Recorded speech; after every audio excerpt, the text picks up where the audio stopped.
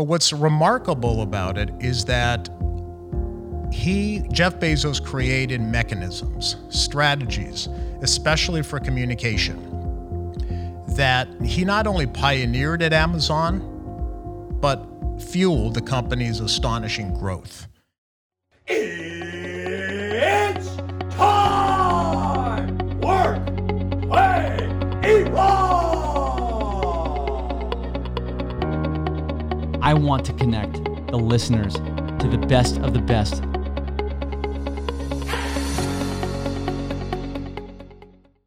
Welcome to the Evolve Broker Podcast. I am your host, Pat Costello, the co-founder and principal at Evolve MGA. Our mission for the podcast is to bring the insurance industry the best of the best. In this episode, I spoke with one of the most renowned authors and public speaking experts in the world. My guest is a 3-time Wall Street Journal best-selling author, internationally popular keynote speaker, Harvard instructor, and leadership advisor for some of the world's most admired brands. My guest is named Carmine Gallo. Carmine is about to release his new book, The Bezos Blueprint. Until now, no author has focused squarely on the writing and storytelling skills that set Bezos apart.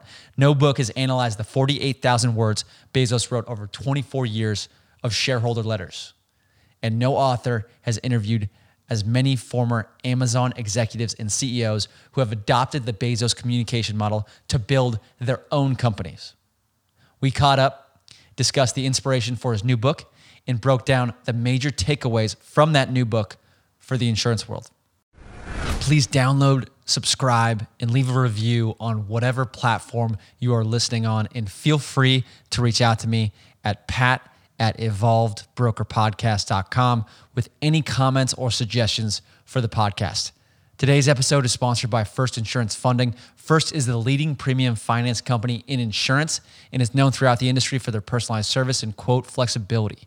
If you're tired of sending quote requests for smaller premiums to multiple companies, not leaving enough time to negotiate larger opportunities, then choose First as your primary financing source and experience the First difference today. Without further ado, here's Carmine. Carmine, welcome to the Evolved Broker Podcast. Patrick, thanks for inviting me again, and it's great to be with you in person. What a concept. I actually think this is a real sign that we're coming through the pandemic. We're officially out, because our last episode when we did this in person was John Porter. So if anyone in the audience is listening, great episode with John Porter, who actually worked at Apple. Mm-hmm. And so the audience knows, Carmine wrote a book about Steve Jobs and his presentation secrets. Porter has a unique perspective because he worked with him and has some very, very, very interesting stories about him. But Carmine, I couldn't be happier to have you in person in the Evolve Broker Podcast studio. And I was able to get a tour of the building and what you folks do here. It's been terrific. Thanks. Of course. Last time we talked, we went deep into Talk Like TED, public speaking tips and tricks. And I mentioned in that episode that I had a best man speech coming up. I don't know if you remember that. Yes, and I didn't follow up, so tell me what happened.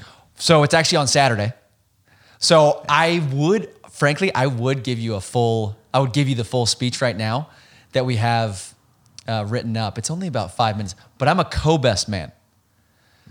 So I have another buddy of mine. We actually all went to kindergarten with the guy who's getting married, but we've put together our presentation and we've split up lines. Nice. So we've done some practice, and it's going to be, so that the general outline, just so you get a gist, is we are doing a spoken intro that's going to lead into a song. And the song is going to be a rendition of 50 Cent's 21 Questions, with the lyrics changed up purely to be stories about the guy that's getting married. That sounds totally ridiculous. It sounds very creative.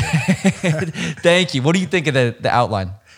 I think it's very creative, and you're raising a very high bar for anybody else who gives a best man speech. Look, I will make sure you see the video afterwards, and we can Monday morning quarterback the details of what goes down. We'll break down the film. Yes, that would be great. But I'm really excited that you're on as well, because you have a new book that's coming out soon called The Bezos Blueprint. Tell me about what inspired you to write The Bezos Blueprint. Oh, I can't wait for it because I believe it's my best book because it gets into so many other categories of communication that I had not had the opportunity to explore in my previous books. You mentioned the presentation secrets of Steve Jobs. That was all about how to give a better presentation. I wrote a book called Talk Like TED, which is about giving a TED style presentation. But the Bezos Blueprint is the first book which allows me to take a deeper dive into elements like writing, the written word, how to write better, how to write more clearly and more effectively, and how that applies to presentations. I got into metaphorical language, storytelling, all based on Jeff Bezos. So here you've got a leader an entrepreneur who had an idea in 1994 who took that idea and transformed it into, I argue, the world's most influential company, the company that has the most influence over your life. Mm-hmm. But what's remarkable about it is that Jeff Bezos, created mechanisms, strategies, especially for communication, that he not only pioneered at Amazon, but fueled the company's astonishing growth. And those mechanisms, those systems, are still used today by many entrepreneurs and many CEOs who have left Amazon, who worked with Bezos, and who just blatantly copied his communication tactics. Yeah, and those are the people I talked to. Cool. And that was the most fascinating part of it. What did you learn from working with Bezos that you applied to build your own company? Yeah. And that's why it's very focused on, I think it's really good for entrepreneurs, especially entrepreneurs and leaders in any field. And when you were telling me about the new book that you had coming out and how it applied to the insurance world, it was like entrepreneurship, leadership, communication, both internally and externally, presentation tactics, right? We'll get into it in a little bit, but I loved the whole concept of where PowerPoint is necessary and where it's not, right? So I know a couple major highlights, I think, that apply to the insurance world right off the bat are storytelling, taking something that's complex and communicating it simply. And then the final one is writing. Yeah. It's a big pain point for a lot of people in the insurance world. It's, for example, we're about to hire someone on our marketing team, and we had to eliminate a bunch of candidates based on their writing skills and the writing samples they sent through. It's something where I don't want to be editing everyone's content that they're putting out, right? So with all that said, why don't we jump into storytelling? Sure, let's if that's start a good with place that. for you to start. Absolutely. Yeah. Cool. Yeah. So tell me about how Jeff Bezos used storytelling and maybe some of the unique things that you found out when talking to those folks and researching the way that he operated at Amazon. Jeff Bezos is not only a storyteller, he knows a lot about storytelling. One person told me that there was a meeting for Amazon Prime when they were coming up with some of their original shows. And Bezos walked into a meeting and he didn't like the way some of the episodes were being shot because he said, that's not good storytelling. You need this and you need that and you need a cliffhanger and you need this. Wow. And so he understood narrative. Yeah. And he understood it in a very essential degree. But what I learned is that any entrepreneur, there's a very simple formula for storytelling, and it applies directly to entrepreneurs who have a fresh idea or a new product or a new innovation to sell. And that's the 3-act structure. 3X. The 3-act structure. 3 acts. 3-act structure. Gotcha. The 3-act structure is historically, and this does go back centuries, just a great way of writing books, memos, current presentations. And the 3-act structure is pretty simple. Act 1 is the setup. That's the current world. That's the status quo. This is what the world looks like today. Act 2 is the challenge. And in a Hollywood movie, for example, the middle hour is Act 2. And this is the way screenwriters look at it too. Okay. It has to be laid out this way. Act 2 is the challenge. That's when the hero, on the way to achieving their goal, hits hurdles and roadblocks and meets villains. Obstacles. And also obstacles along the way. And then, of course, Act 3 is the resolution where everybody lives happily ever after. When you listen to Jeff Bezos tell the Amazon story, he breaks it up into a perfect 3-act structure. And whenever he tells the story publicly, so it's really fascinating to me, and he tells the story pretty consistently. So Act 1, if you go back to the setup, the Amazon origin story does not start in 1994 when he originally had the idea for Amazon. It starts 30 years earlier when Bezos was born to a single mother in Albuquerque, New Mexico. And during the summers, he worked at his grandfather's cattle ranch in Texas. And there he learned values like grit, tenacity, and hard work, the values that would serve him well as an entrepreneur. Later, after college, he's working at a hedge fund. We're still in Act 1. Okay. We're still in Act 1. We're setting up the scenes, introducing the characters, why the adventure started. He's working for a hedge fund in New York, and he comes across a startling statistic at the time.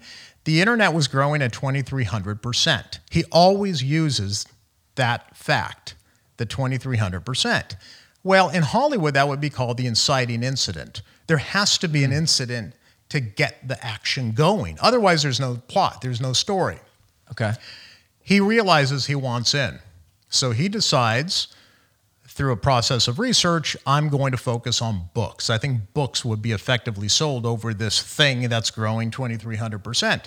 So he and his then wife, Mackenzie, get into a car and they drive out west to Seattle. The adventure begins. That's a road trip. There's a popular genre of movie called The Road Trip. So we're going to take a road trip west. That's Act 1. He's setting up the scene. And then he transitions into Act 2. Act 2 remembers the challenge. That's the hurdles. The very next thing Bezos often says is, but success was never guaranteed. We ran into a lot of roadblocks and hurdles along the way. In the year 2000, during the dot-com bust, Amazon lost 90% of its value. Critics wrote it off. It's Amazon.bomb. It'll never survive. But we were focused on the customer.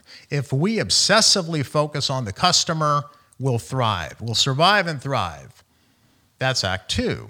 And eventually Act 3 is the resolution, which is how Amazon has not only transformed itself, but transformed the world in so many ways. 1.6 million employees as of today, and Amazon Web Services hosts more than 1 million customers, which is why I suggest that it's the world's most influential company.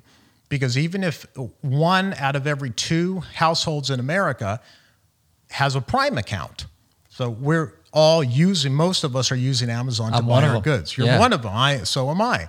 But even if you had never purchased anything on Amazon, do you watch Netflix? It's served on Amazon services. Do you Zoom? Amazon Web Services, Amazon, right? AWS. Yes. Do you Zoom? That's hosted on AWS. So it has more impact on your life than any single company. That's the resolution. That's the transformation that it's made. And every Act 3 isn't just a resolution. It's not just wrapping up a story.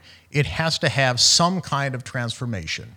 So if you look at it, I'm sure you've heard of like Joseph Campbell's Hero's Journey. Yes. It's like a 12-step journey that every hero throughout all the centuries sort of takes. He identified a pattern. Okay. The 3-act model simply overlays that pattern. You don't need the 12 steps of the hero's journey, just the 3 acts.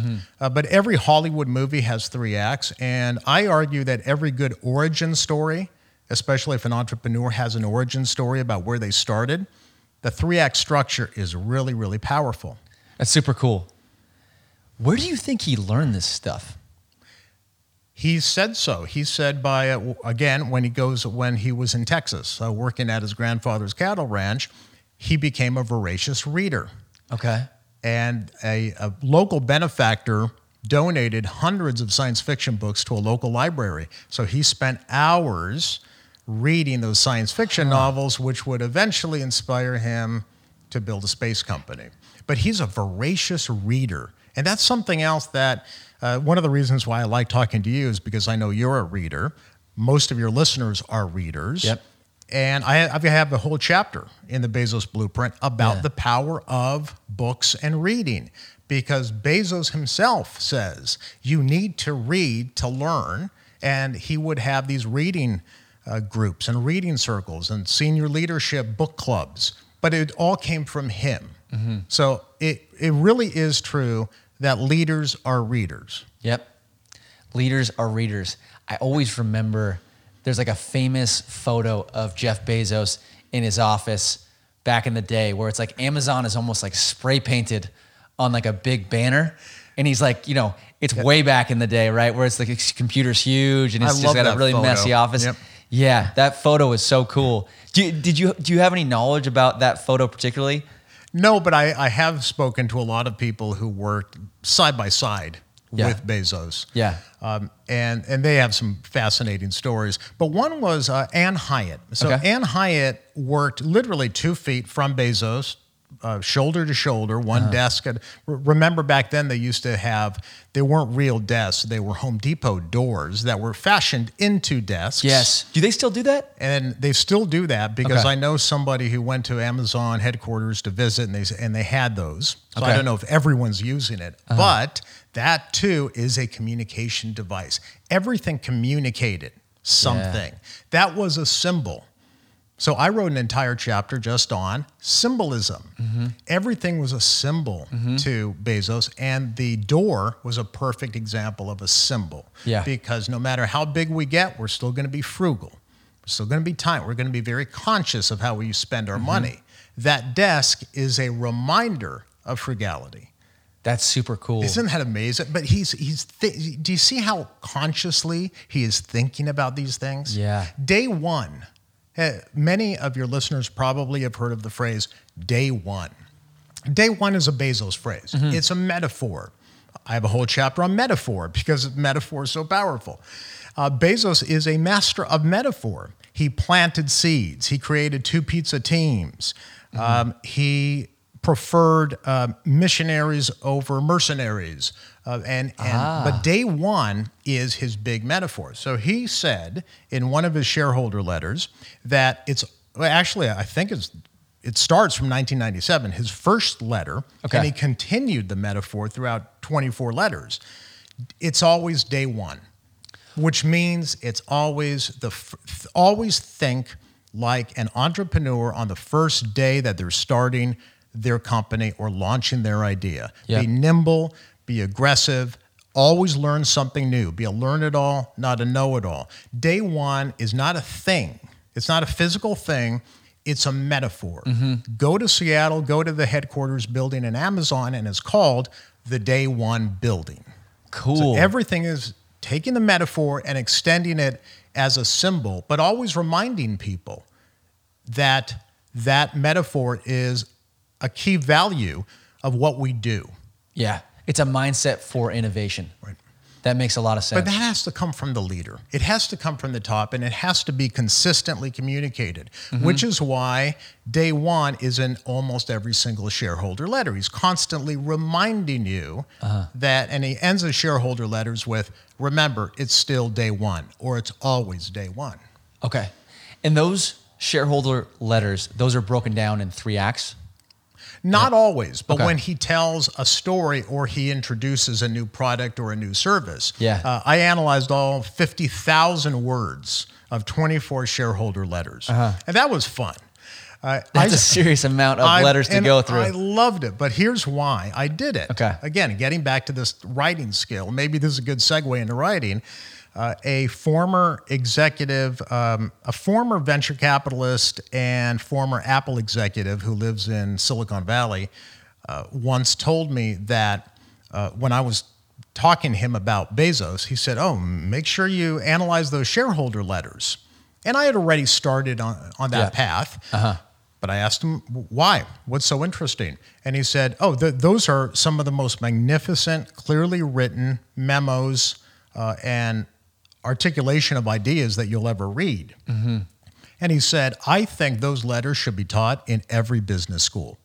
And then he added, if I were 20 years younger, I'd want to teach the class, but I don't have the energy for it. Right. And then I was speaking to John Doerr, who is a billionaire and the first professional investor who invested in Amazon. Okay. And he too said, Carmine, make sure you look at those shareholder letters because they're beautifully written. And then finally, Mark Randolph, who was the co-founder of Netflix, when I told him that I was working on a book on Jeff Bezos, guess what he does? He picks up a folder from his desk and he said, do you know what's in here? I said, please, no, tell me. Jeff Bezos' original 1997 letter that he first wrote about Amazon. He goes, I refer to it once a year. So that's when I decided, Patrick, maybe we ought to look at the shareholder letters. There's gold in the letters. There's got to be gold in the letters. And that's where I started learning more about the written word. Okay. Amazon is a culture. It's a writing culture. They teach people writing. They have classes on writing. And if you want to advance within Amazon, you need to be a good writer. Imagine that. Is there a general formula for writing? And I think we should categorize which writing we're talking about. Like, for example, if I'm emailing an employee, or if I'm maybe Slacking or Teamsing an employee versus I'm emailing a customer, or I'm emailing a partner, a vendor, a potential partner or vendor, is there a formula associated with one of those categories that you think is important? I think good writing is good writing. And most people are afraid of writing. It has traumatic reminders of English grammar lessons. So what I had to do is go back to writing school. So for the last couple of years, as I was researching and writing this book, I went back to class. I reread some of the most popular best books on writing, and then I went one step further and talked to many of those writing instructors who had written those books. Okay. And you learn a few things.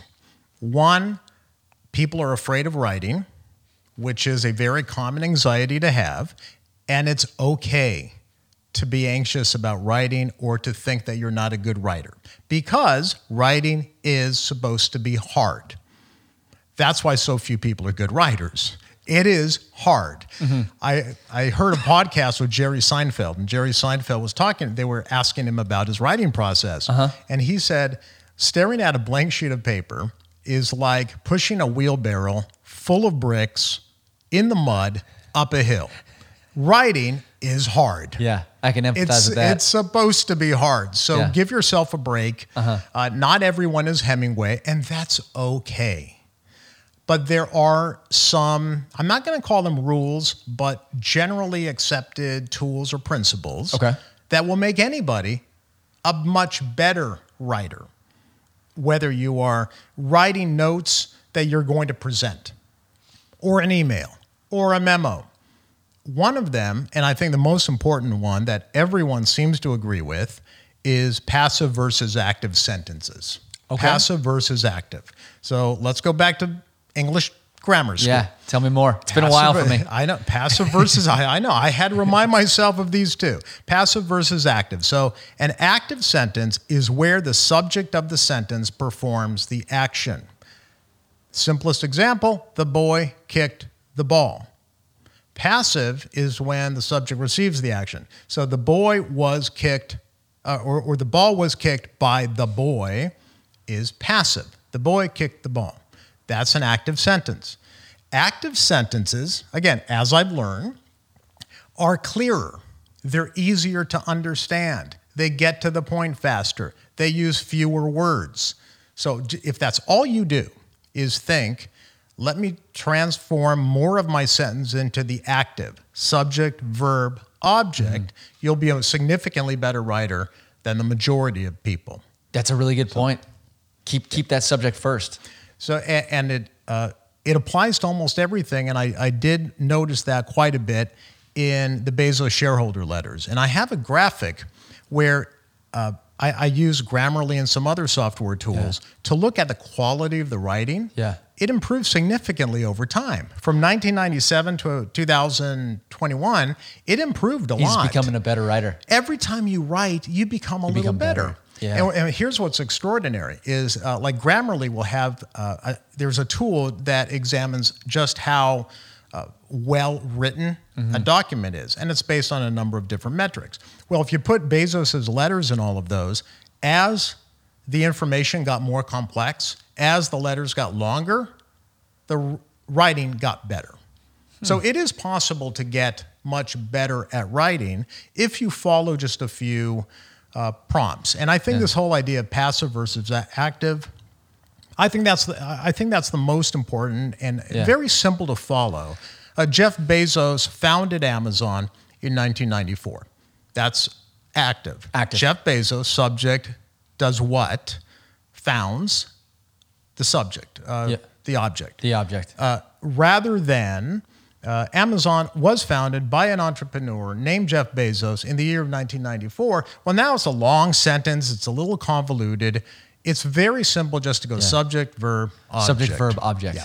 Okay. And they even teach that in the military. Because as I was researching this, I had this amazing opportunity to speak to different military groups. I saw that. Yeah. So I've spoken to Marines. I've spoken to Top Guns. We can have a whole podcast on that. I've spoken to Green Berets. Okay. And writing is an essential skill because when you are briefing a superior officer, they don't have a lot of time.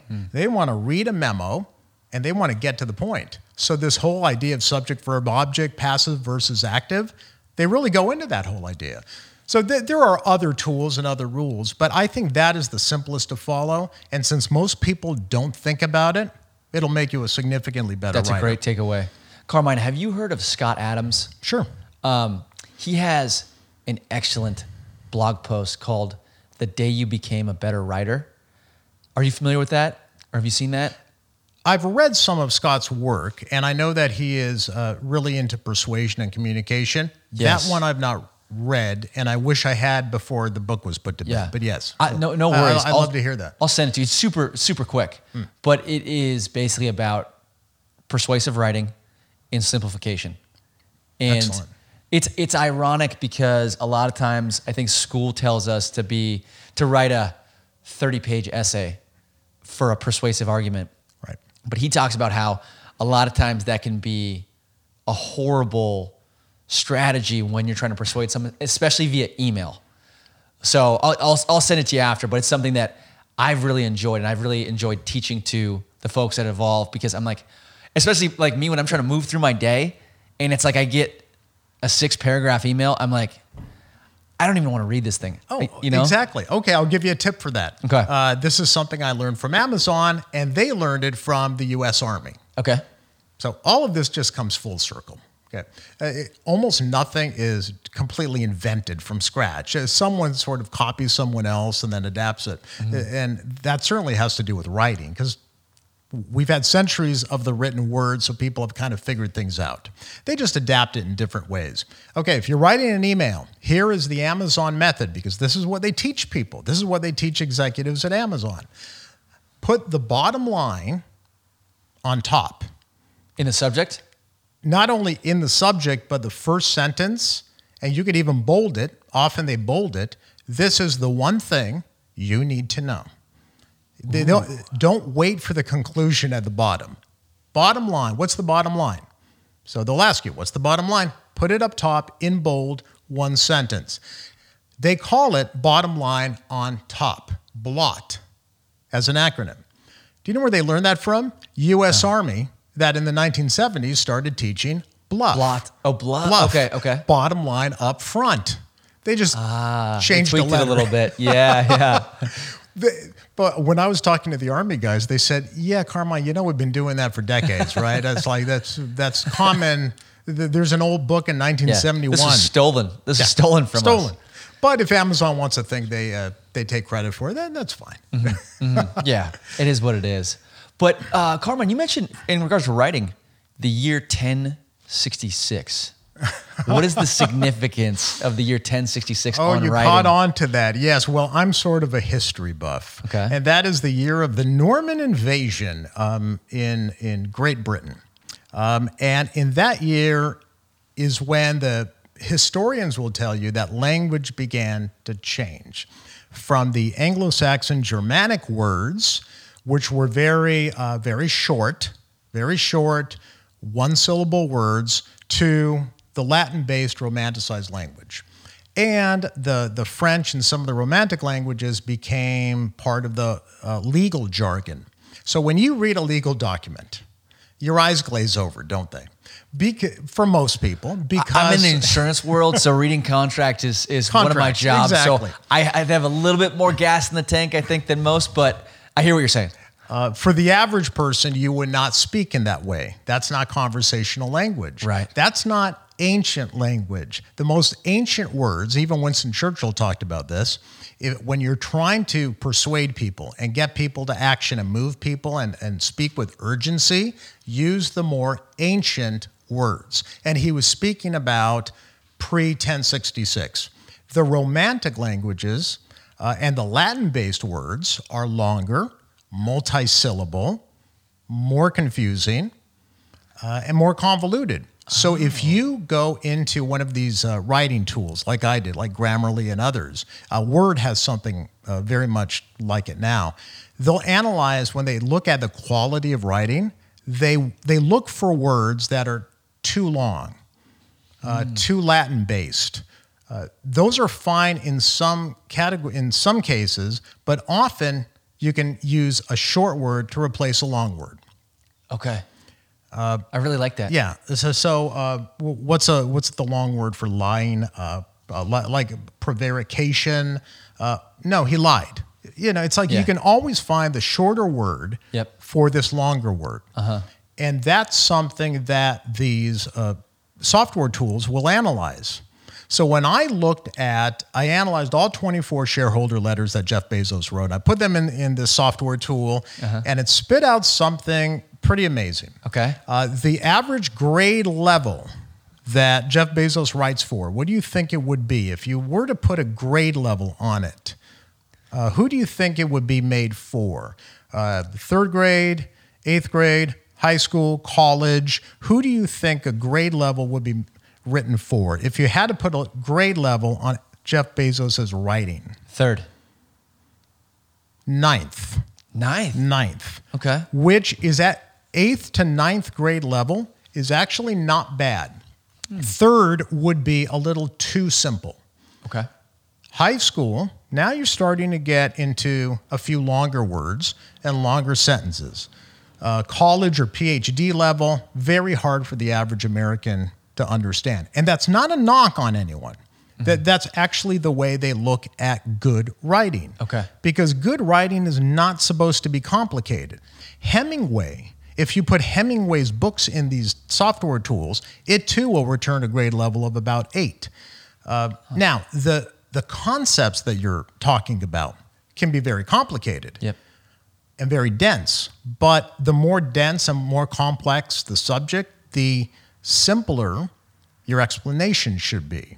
I almost think that it's really interesting. It totally is. I almost think that simplification it's like a sign of intelligence, because it truly shows that you understand the material enough to break it down, to explain it to almost anybody.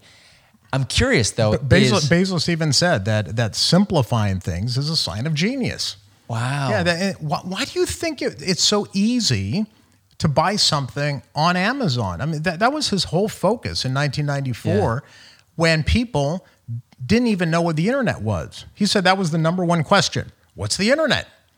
So you can't make it complicated. Everything about the explanation to the design to how people use the product had to be remarkably simple. Let's say we're talking about third grade level. Are you not simplifying to that level because maybe it'll come off like condescending? Or is there a reason? Is the oversimplification, like what's the downside of that?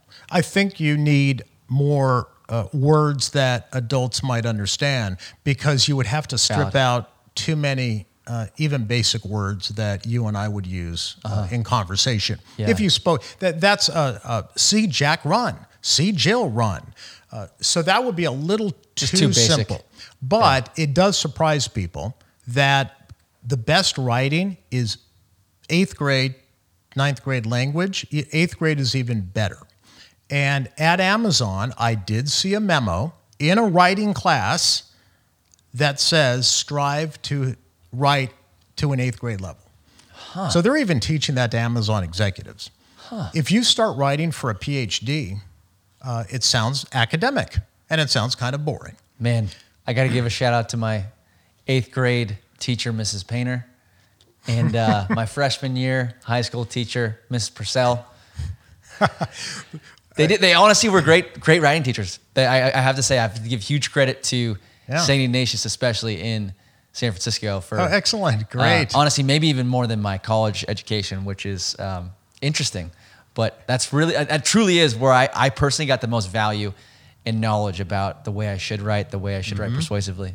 And you can always get better. Like I said about the Bezos letters, he improved over time. Yeah. And he improved substantially over time. Again, if you look at the letters and how they're scored and the quality of the writing, he got a lot better as time improved. But remarkably, when he talked about more complex subjects, and so that to me is effective writing, which is why some people have told me why Mark Randolph says I always look back at this letter because it's not only well written, but he also always had some really good nuggets of information and wisdom that could help people in their entrepreneurial journey. That's super cool to hear. Carmine, is there like a specific shareholder letter that you think people should review or reference if you had to pick one? Or there's two. Okay. There are two. Yeah. Look, if Mark Randolph, the co-founder of Netflix, keeps the 1997 letter in his folder on his desk, then I think it's safe to assume we should credit the 1997 letter. Okay. So that's the first letter. That's where Jeff Bezos explains it's always day one for the internet. And here is our vision. He begins his first paragraphs with customer obsession. And that becomes one of their primary values, is being obsessed with the customer.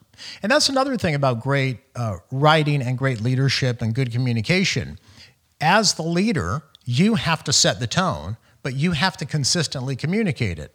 So in almost every letter that I analyze, customer obsession is a very important theme. He comes back to it each and every time. And it's the first principle. If you go to the Amazon website, it's the very first leadership principle that everybody should know before they go in for an interview. Yeah, cool. The customer obsession, what does that mean? But it starts from the top. If somebody if you as the leader simply write about something or you throw something out there and you don't return to it consistently and clearly every time you have a conversation, then it's not really part of your mission. It's not really part of your values. Yeah. And so I think the 1997 letter is very important to read. But also, if you just want to be motivated, his last letter, which is technically 2020, published in 21, and then he retired, stepped down as CEO in 21. So the 2020 Amazon shareholder letter goes a little bit more into motivation and some of Bezos's guidance on, not letting the naysayers, tell you that something's not possible. He kind of reviews the history of Amazon and how it was written off, and so that's fascinating. Was it kind of like a farewell? It was, because he knew that was the last letter. Yeah. Yeah. Cool. Well, huge takeaways when it comes to writing, and again, for those that are listening, Carmine's book. What date is it going to be out? Just so they. Do you have a date? It's in November. It's November 15th. November 15th. Yeah. Okay. So they can get more detail on those specific sections. I really like the way that you start the book off talking about Jeff Bezos eliminating PowerPoint. Right? Yes. And I know there's some caveats to that. Can you expand on the story of him eliminating PowerPoint and how he replaced it? It's a fascinating story. And I think a lot of people now know that Jeff Bezos banned PowerPoint at Amazon. And I'm partly to blame. I was one of the first people who were one of the first writers who wrote about it several years ago. When he first published it in a letter, he announced it in a letter. People at Amazon had already known about it, but he wrote it in one of his shareholder letters. So I picked up on it. I wrote more extensively about it. And those articles that I think my first one was for Inc. magazine. A lot of entrepreneurs will read that. Totally. That became very popular. And so a lot of people have told me, while I'm doing the research for this book, they've said, oh, I read that Bezos banned PowerPoint over at Amazon. Is that part of your book? And I'll say, where did you read that? And then they'll show me They'll show me my article. It's like, yeah, I know. I wrote that. So yes, I know that already. Yes, I know that already. But it's a fascinating journey, and it's a really important concept. So in September of 2004, Jeff Bezos surprises his senior leadership team by sending out a shocking email, and it was shocking at the time, saying that PowerPoint is banned and no longer acceptable at senior leadership meetings. I see. That's when they all got together on a Tuesday, and they pitched ideas, and they talked through new innovations and new features. And he began to realize that PowerPoint as a tool did not force clarity of thought. Bullet points are not full sentences and paragraphs and thought through narratives. He wants to know the customer's journey from the beginning. How does a customer use the site? How will this new innovation or new feature improve their experience? What are they going to say about it? It's very hard to do that in bullet point form. And you can imagine 2004, the PowerPoints must have looked really awful back then. Yeah. Most people didn't even realize maybe we should put an image with a PowerPoint. It's probably just all bullet points. So he realized very early on it wasn't effective. And so he replaced PowerPoint with what he called 6-pagers. Originally, they started as 4-pagers. Now they're 6-pagers. That's what they're called. Okay. It can be 1 page. It can be 6. But the point is, it's a memo. What Bezos calls a narratively structured memo with real paragraphs, like a title, a paragraph, subject, verb, object, real sentences. But so there's still bullet points in there. There can be bullet points in there. Yes, to break up the copy. Okay. There can be some paragraphs, some bullet points, data that complements the narrative, but he wants the written word. And their leadership meetings then began with what he called study hall. And it's a very weird and different meeting culture. And it still exists to this day, even though he's not running Amazon day to day, because it's that effective, which is leaders will get into a room and they will read a person's memo quietly to themselves. They'll mark it up, they'll ask questions, and then they can have a discussion. But if somebody just gets up there and starts going through bullet points on a PowerPoint slide, they find it's not that effective. Here's the caveat. When I wrote Bezos bans PowerPoint at Amazon, I should have been a little bit more clear. Good headline, but I should have been more clear. At senior leadership meetings, at those meetings in which they were talking about new ideas and new innovations and pitching ideas to each other. It's more of a discussion point. This doesn't apply to like customers. No, partners. Because, and I'll tell you why, I know this firsthand. I work directly with executives at AWS. So I was invited to work with senior executives at AWS to help them present the complexity of cloud computing more effectively to customers. And what did they send me to review? PowerPoints. So they still use PowerPoint. PowerPoint is not strictly banned, but this whole idea of starting a discussion in the written word, I think is really powerful. And everything starts with writing, Patrick, if you think about it.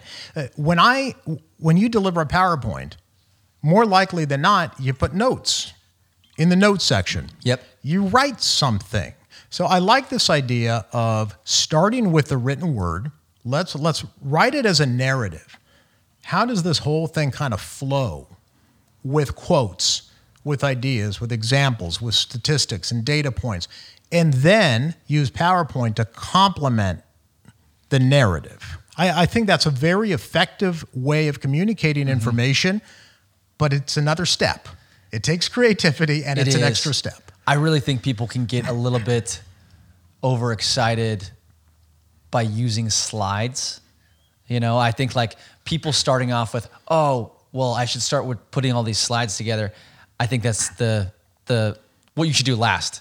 I really think slides are most effective. We talked about this in our last conversation, but like to really support something that you're saying or the story that you're telling, as opposed to like, here's this next slide, click. Now I want to give you this information, click. You know, it's terrible. I can't stand it. Right. And so that's why I love this whole idea of they call it the 6-pager, the 6-page narrative memo. Yeah. Because for certain things like AWS was pitched in a 6-page memo. It does take a longer amount of time. But I've also talked to people who have adopted this method at different companies, and it's a 1-pager. Give me a 1-pager on it, which is maybe a little bit more doable in most circumstances. But can I tell you an interesting story? I love research, and I love advancing a story. So after I wrote an article about how Bezos banned PowerPoint, I wanted to dig into it a little bit more for the book. Why? How? What happened? And I ended up talking to a former Amazon executive who was on the plane with Bezos when Bezos decided, you know, we should just write instead of doing PowerPoint. He turned to the guy and said, can you send an email out to the leadership team on this? And the guy's thinking, you got to be kidding, Jeff. This is not going to go over well. Send it tonight. Well, when should they start, Jeff? Maybe we'll ban PowerPoint in our meetings starting in a few months? No, for next Tuesday. Wow. But Jeff Bezos was reading an extensive, very dense article by Edward Tufte, and it was called The Cognitive Style of PowerPoint. So this is in 2004.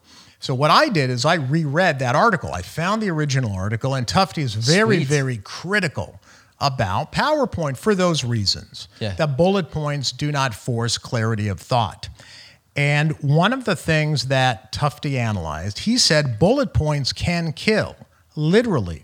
And he used an example from what was then, I think it was 2003, the Columbia Challenger disaster. So Columbia, the space shuttle, blew up on re-entry into the Earth's orbit after a piece of foam had broken off upon launch. So when it came back, that's when it burned up. So Tufte looked at the committee hearings that were done much later, to analyze what went wrong. Part of it was that when that foam broke off, that was a really critical element, but it was buried in a bullet in a PowerPoint slide instead of like bottom line up top or something. They probably could have fixed it or figured it out. And so Tufte calls that particular PowerPoint that scientists used with NASA when they were, explaining, here's what we saw and here's what's going on with the space shuttle. As it was still up there, they gave a PowerPoint. And Tufte called that PowerPoint a festival of bureaucratic hyper-rationalism.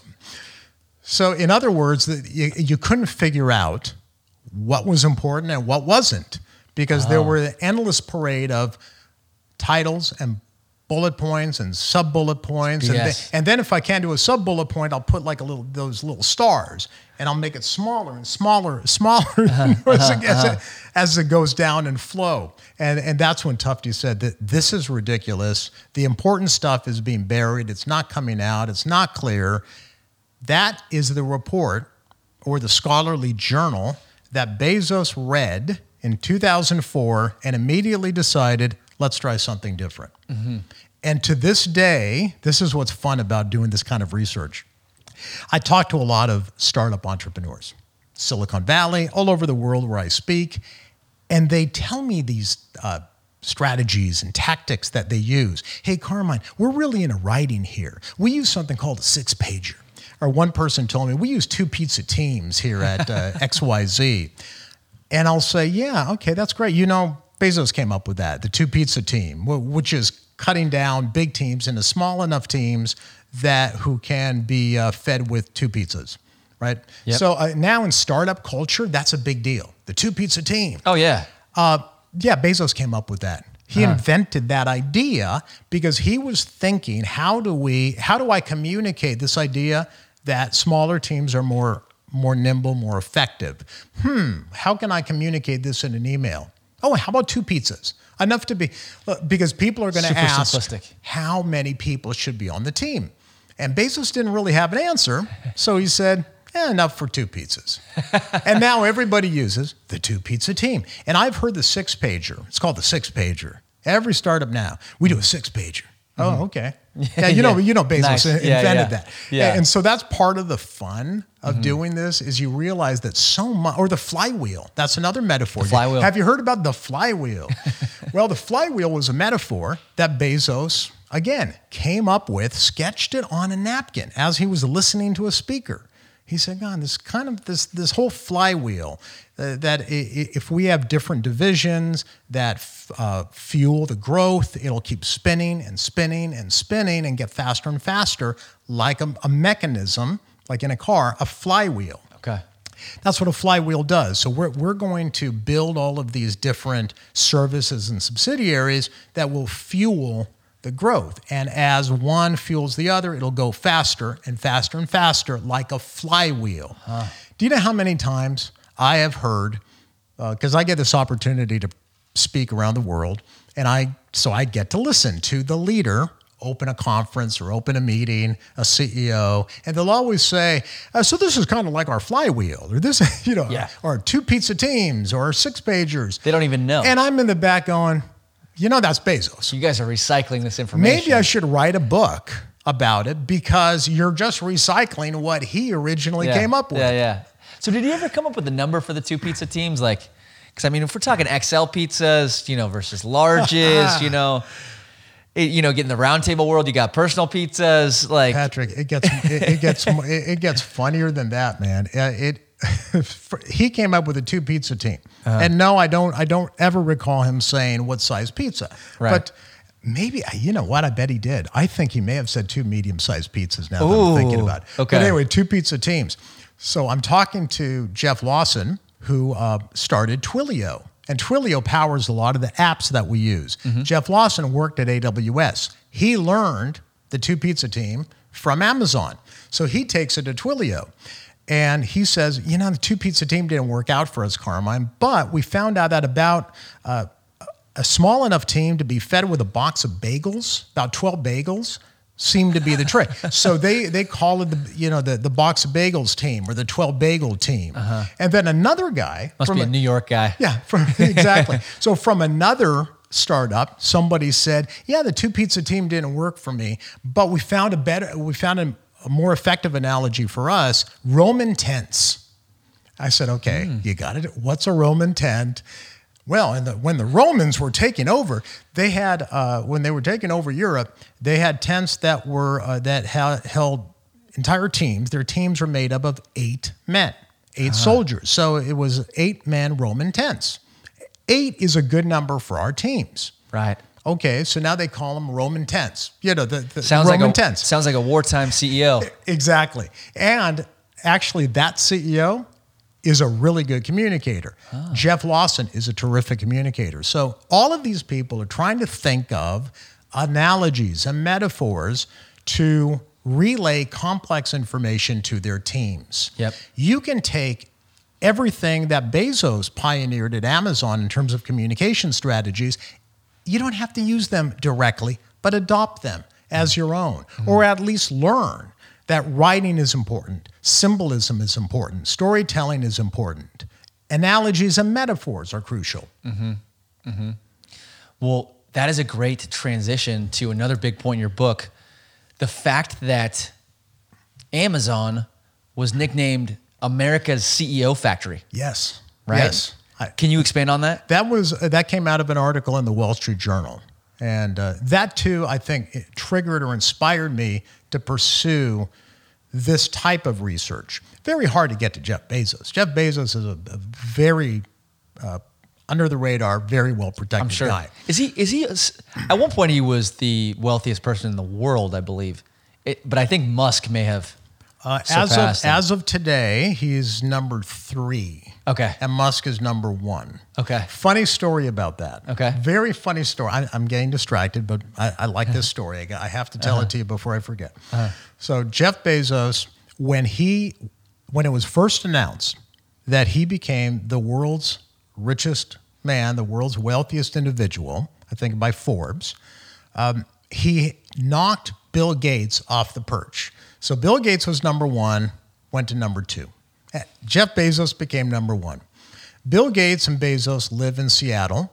So every once in a while, they'll be at the same function. A few months after Bezos was named the world's richest person, he bumps into Bill Gates at a function in Seattle. Gates comes up to him, taps him on the shoulder. Bezos turns around, and Bill Gates goes, "Thank you." And Bezos, without missing a beat, goes, "You're welcome." And both men laughed. They knew exactly what they were talking about. The first, number 1, always has a target on their back. Nobody knows who number 8 is. 8th wealthiest. Yeah. I just saw the other day, some guy said the CEO of Reliance Industries. It doesn't have that much of a ring to it. So that's why activists and politicians and anyone who wants to make a statement about like wealth inequality or billionaires, they're storytellers. I've worked with politicians. I know how the sausage is made. Yep. They've got to get your attention. They're not going to get your attention with somebody you don't know. So they're going to go for number 1, number 2. But nobody talks about number 7, who also makes thousands of times more than the average salaried worker. But again, that's part of it. And that's why Bill Gates said, thank you, because it's always better to be number 2 richest rather than number 1. And as we're speaking, who is in the news every single day, some of it by his own making, but every single day, who's the target? Elon Musk. Elon Musk right now. Because as of today, he's number 1. Yep. Totally. Yeah. It's fascinating. But that's a true story. Jeff Bezos said that once at a conference. Cool. So you said a common thread. Where were we? I got lost there. But I was actually thinking, well, I guess I'm curious. Did you say a common thread between those two guys, that they're big storytellers? Bill Gates is an excellent communicator too, as is Elon Musk is an interesting communicator. Very interesting. Interesting. I wouldn't call him a classic storyteller, but you can tell he does things at presentations, during his public presentations that most people wouldn't try. So he tries these crazy stunts. Sometimes they don't go as planned. And he'll come back the next presentation and he'll do a different stunt. I like that. He's like always pushing the envelope. But Bill Gates is very well known as being someone who is a communicator and is constantly thinking, how do I write or communicate things in ways that people will understand? In 2014, he predicted the pandemic. Bill Gates gave a I think I saw the video. Yeah. He predicted the pandemic. And I listened to a podcast of Bill Gates during the COVID pandemic, and he was really down on himself. He's like, I keep thinking, how can I communicate this more effectively? People, it went over their heads. They didn't quite get it. So a lot of these leaders are constantly thinking, how do I communicate more effectively? And Bezos was one of them. We talked about this previously, but Musk and Bezos do get a lot of hate based on how much money they've made versus maybe the average person. I always kind of think about this as they also brought more value to the table for the U.S., for the world, than the average person. So it doesn't really bother me. I have Amazon Prime orders coming to my house today. Of course. Even critics have Amazon orders coming to their house. Right. So what are your thoughts on that? It's been an interesting journey of discovery for me as I've been writing and researching the book on Jeff Bezos. Here's something interesting, Patrick, and I think it just speaks to psychology. If you ask 10 people for their opinion on Jeff Bezos, or any billionaire, you will get 10 different answers, completely different answers from people who have never met the man, but they all have an opinion. But I had this unique perspective because I was speaking at the same time to the people who knew him best. And when you ask the people who worked with Bezos for their opinion, it's always exactly the same thing. It's consistent. They say the same thing, almost word for word. Always starts with visionary. It almost always has a demanding leader. And they always end with the very same opinion. I never would have traded it for anything. I never would have traded the experience of working for him for anything in the world. So what does that tell you? See, that's very different than the perspective of people who have never met somebody. So it's fast. I think America has a very complex relationship with its entrepreneurs. And I've noticed that simply by writing about Steve Jobs and other famous entrepreneurs. Mm-hmm. We admire the entrepreneur in the garage with an idea. Jeff Bezos, too, started in the garage of a rented home. But when they get too much money, and no one has a number, but too much, they kind of feel it, and it's a red flag. Then they become skeptical. It's a very complicated relationship. So I decided, look, I can't get into that.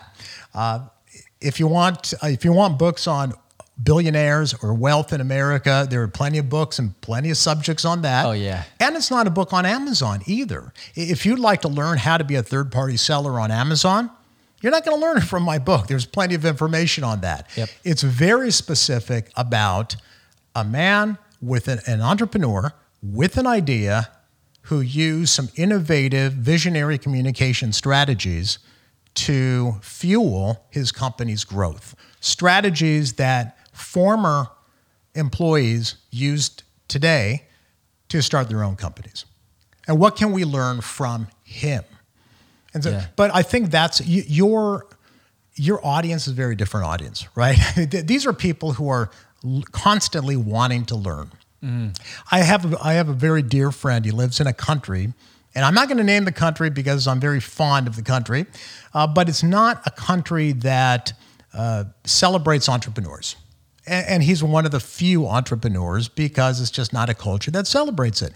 And I was talking to him about Bezos, and he said, that reminds me of a joke that goes around in our country among entrepreneurs.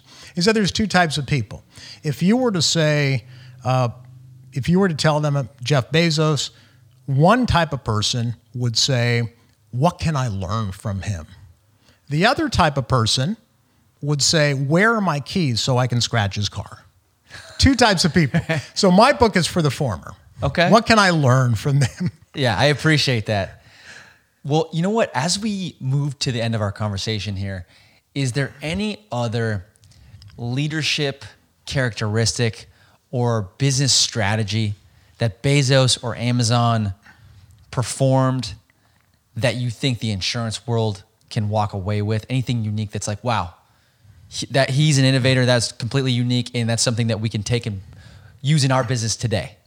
I think this idea, and I wrote a whole chapter on it, on being a voracious reader.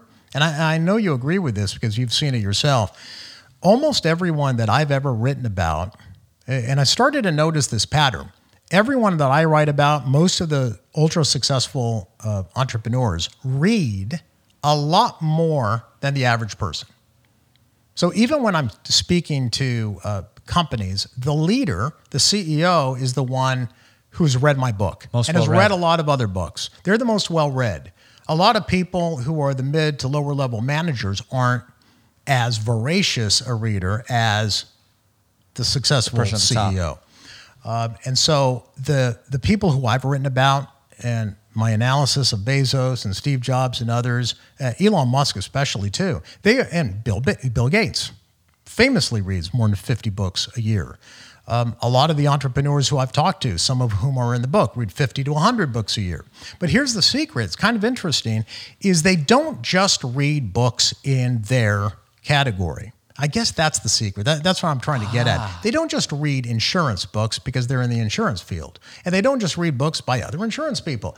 They read those books, but then they also try to adapt and to adopt strategies and models from people in completely different fields. Got you. That's what made Steve Jobs so inspirational and so famous. And remember, Steve Jobs pulled a lot of ideas from calligraphy. How do I adapt the art world to better design? Yeah. So all of these, and Bezos especially, a lot of Bezos's products, even products that we use, like the Echo, the Alexa, was actually inspired by science fiction novels. Huh. So now he's got Blue Origin, so it's all space all the time. But again, they're constantly reading, but a little outside of their field. Okay. I've got to do more research on that because I think there's an interesting theme there. I've seen it anecdotally, but there's got to be something there. They read outside of their field, which is interesting. There's no doubt that folks in the insurance world can take some really, really cool, exciting ideas in almost every department of their business from other industries. I think that we are, in the insurance industry, we are a little bit too complacent sometimes. So the other thing I wanted to mention was you talked about the woman who was sitting next to Bezos. Ann Hyatt, yeah. Yes. And you mentioned that when Bezos would walk in the morning, he would have like 4 newspapers. Yeah, thanks and for he'd bringing read those that up. before everything else, right? So again, Ann Hyatt is, she went on to work for Google and the former CEO of Google as well. But she was like an executive assistant back then, and she's working for Bezos, and she's a learn-it-all. Okay, just like your listener. Not a know-it-all. Constantly learning. And she begins to see a habit. Okay, this guy is ultra visionary. We're growing like crazy. What makes him different? And he always came in with a stack of newspapers. So at that time, most people had the printed newspaper. And he would come in with a stack of them, and he'd read, and he had books, and he was constantly trying to learn. That's why he banned PowerPoint. He was reading an academic journal. Okay, so he's reading all of these ideas from different fields so that he's a constant learner. So Ann Hyatt said, maybe there's something to this. And during lunch, she would steal the newspapers off his desk and go into the break room, and she'd be reading the same. Whatever he was reading, she started reading. Yeah, that's a great story. That is very smart, very smart. Well, Carmine, I want to be conscious of our time. We always end with 5 rapid fire questions. Before we get into those though, where is the best place for someone that's listening to find more of your content? Whether it's other books you've written, the presentation secrets of Steve Jobs, Talk Like TED, any courses that you might have, speaking engagements, stuff like that, where can they find you? I'm on all the social networks, but a central place would just be carminegallo.com. Okay. So if you can remember a good Italian name like Carmine Gallo, GALLO.com, that'll take you to my homepage. And on that, from there, all of my books, my newsletter, and my social profiles as well. If you'd like to find me on LinkedIn, there aren't too many Carmine Gallos in California. Look for me. So I'm very, very active on LinkedIn. I respond and talk to anyone who sends me a message. I'm on all the other socials as well, but LinkedIn is a place where I'm focusing now. But yeah, carminegallo.com, or go to Amazon, look for the Bezos Blueprint, and you'll find it. Money. We'll be releasing content from this episode on LinkedIn as well. So let's dive into these 5 rapid fire questions. Oh, you're making me nervous. First one is interesting. Okay, now I'm really nervous. It's not too wild. How long do you think it will take to have drones delivering our Amazon Prime packages? Ballpark. They're already soon, months. They're already experimenting. Okay. Yep. And do you know how? These are rapid fires. Sorry. It's all right. But one thing I've learned about Amazon, very, very few people understand how hard it is to, in a supply chain constrained environment, to order a product, click on it, find anything, and get it on your doorstep the next day. That's why Bezos has the bucks. Nobody else can do that. He created that. Yeah. And the engineers who work at Amazon are always the ones who tell me, Carmine, what we do is so like miraculous that most people can't even get their mind around that. Never in history have you been able to just think of something, click, it's on your doorstep. Right. That's hard to do. Somebody should be getting That's credit hard for to do. that. Someone gets credit for that. Yeah. Oh, well, that's super exciting. A couple months. Question number 2. What is the biggest difference between Jeff Bezos and Steve Jobs? Bezos was more of a writer. He really focused on the written word much more so than Steve Jobs did. So I think it's writing. I think it's writing skills because Amazon, out of every company I've ever written about or met or talked to, it is a writing culture. And so I think that was one of the biggest differences. And Bezos thought much more deeply about communicating through the written word, the 24 shareholder letters, the mission, leadership principles, putting everything in writing. And maybe because he was thinking long term, maybe he was thinking more of legacy, whereas Steve was very focused on, I'm going to build a simple, well-designed, easy-to-use tool. Question number 3. Who was the most interesting person that you spoke with when you were writing your book about Jeff Bezos that was connected with him? Several. Several. We've already talked about one, Ann Hyatt, because she worked 2 feet from Bezos very early on. So she was able to see the early Jeff Bezos. And she's the one who told me a lot of information, like he wrote his own letters. So he didn't delegate writing. He didn't delegate marketing. He did it himself. And a lot of the ideas that are written in my book that a lot of companies use that came from Bezos, he came up with, not from a marketing department or somebody else. There was collaboration. They evolved, but the strategies came from him. Okay. And I needed that validation, I think, when I was writing the book. Okay, cool. Question number 4. What was the oddest thing that you learned about Jeff Bezos? Well, Jeff Bezos is an interesting character, right? I'm sure. And I love characters and personalities. I talked to a guy who was a photographer and was assigned an Amazon-related project for a magazine up in Seattle. And he was on a gondola, because this was during ski season. Oh, no, it was in Aspen, but it was about Bezos and other leaders. So it was in Aspen, and he was on a gondola with Jeff Bezos. Huh. And this is at a time when Jeff Bezos was just coming up with the idea.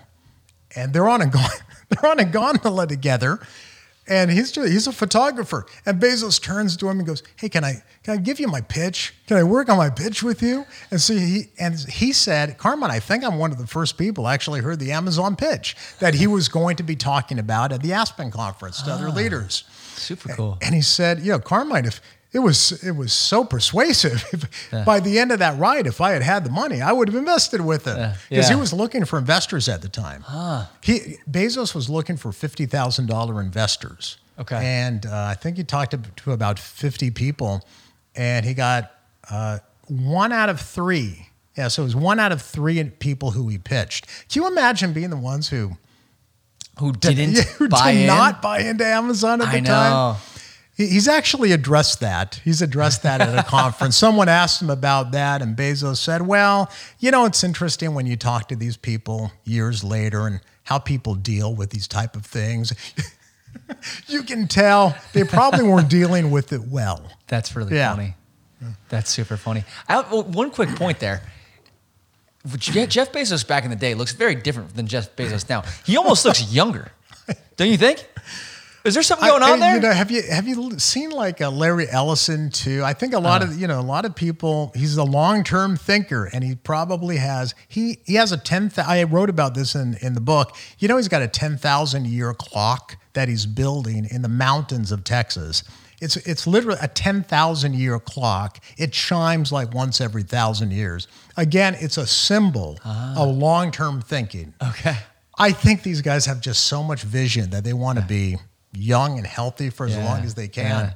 Hey, he wants He to, looks he wants like to it. see what happens as they explore space. Yeah. I get it. Yeah. I get it. Yeah. Cool. Final question. Personal question. Are you going to any Niners games this upcoming season? I love the Niners, and I would love to go. I don't have season tickets, but I'm a big fan of the classics.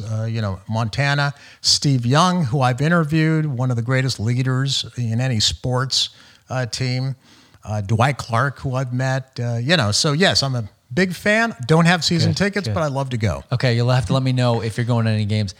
They're actually playing in Mexico City this year. Oh, are they? Yeah, Okay. versus the Cardinals. I'm like, They're one of the international exhibition games. Yeah, seriously. So I've never been to Mexico City. I'm like, this could be a great time to go. The other one that I'm interested in is they and the Giants are both in Chicago the same weekend, September 10th. So That's the one. That's the weekend to be Good in trip Chicago. to be in Chicago. Yeah. So, but anyways, Carmine, thank you so much for You're coming on welcome. again. Very excited for your book release in November. I think it's going to be super valuable for everyone that's listening to this to get so much more detail on so many more elements of Bezos' leadership style and communication and the way that Amazon worked and how you can use that in your day-to-day writing, storytelling, general communication. So always a wealth of knowledge, Carmine. We'll look forward to having you on again in the future. And with that said, we can just wrap things up right here. Excellent. Thank you, Patrick. Please download, subscribe, and leave a review on whatever platform you are listening on. And feel free to reach out to me at pat@evolvedbrokerpodcast.com with any comments or suggestions for the podcast.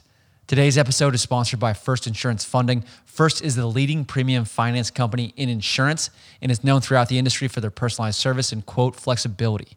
If you're tired of sending quote requests for smaller premiums to multiple companies, not leaving enough time to negotiate larger opportunities, then choose First as your primary financing source and experience the First difference today.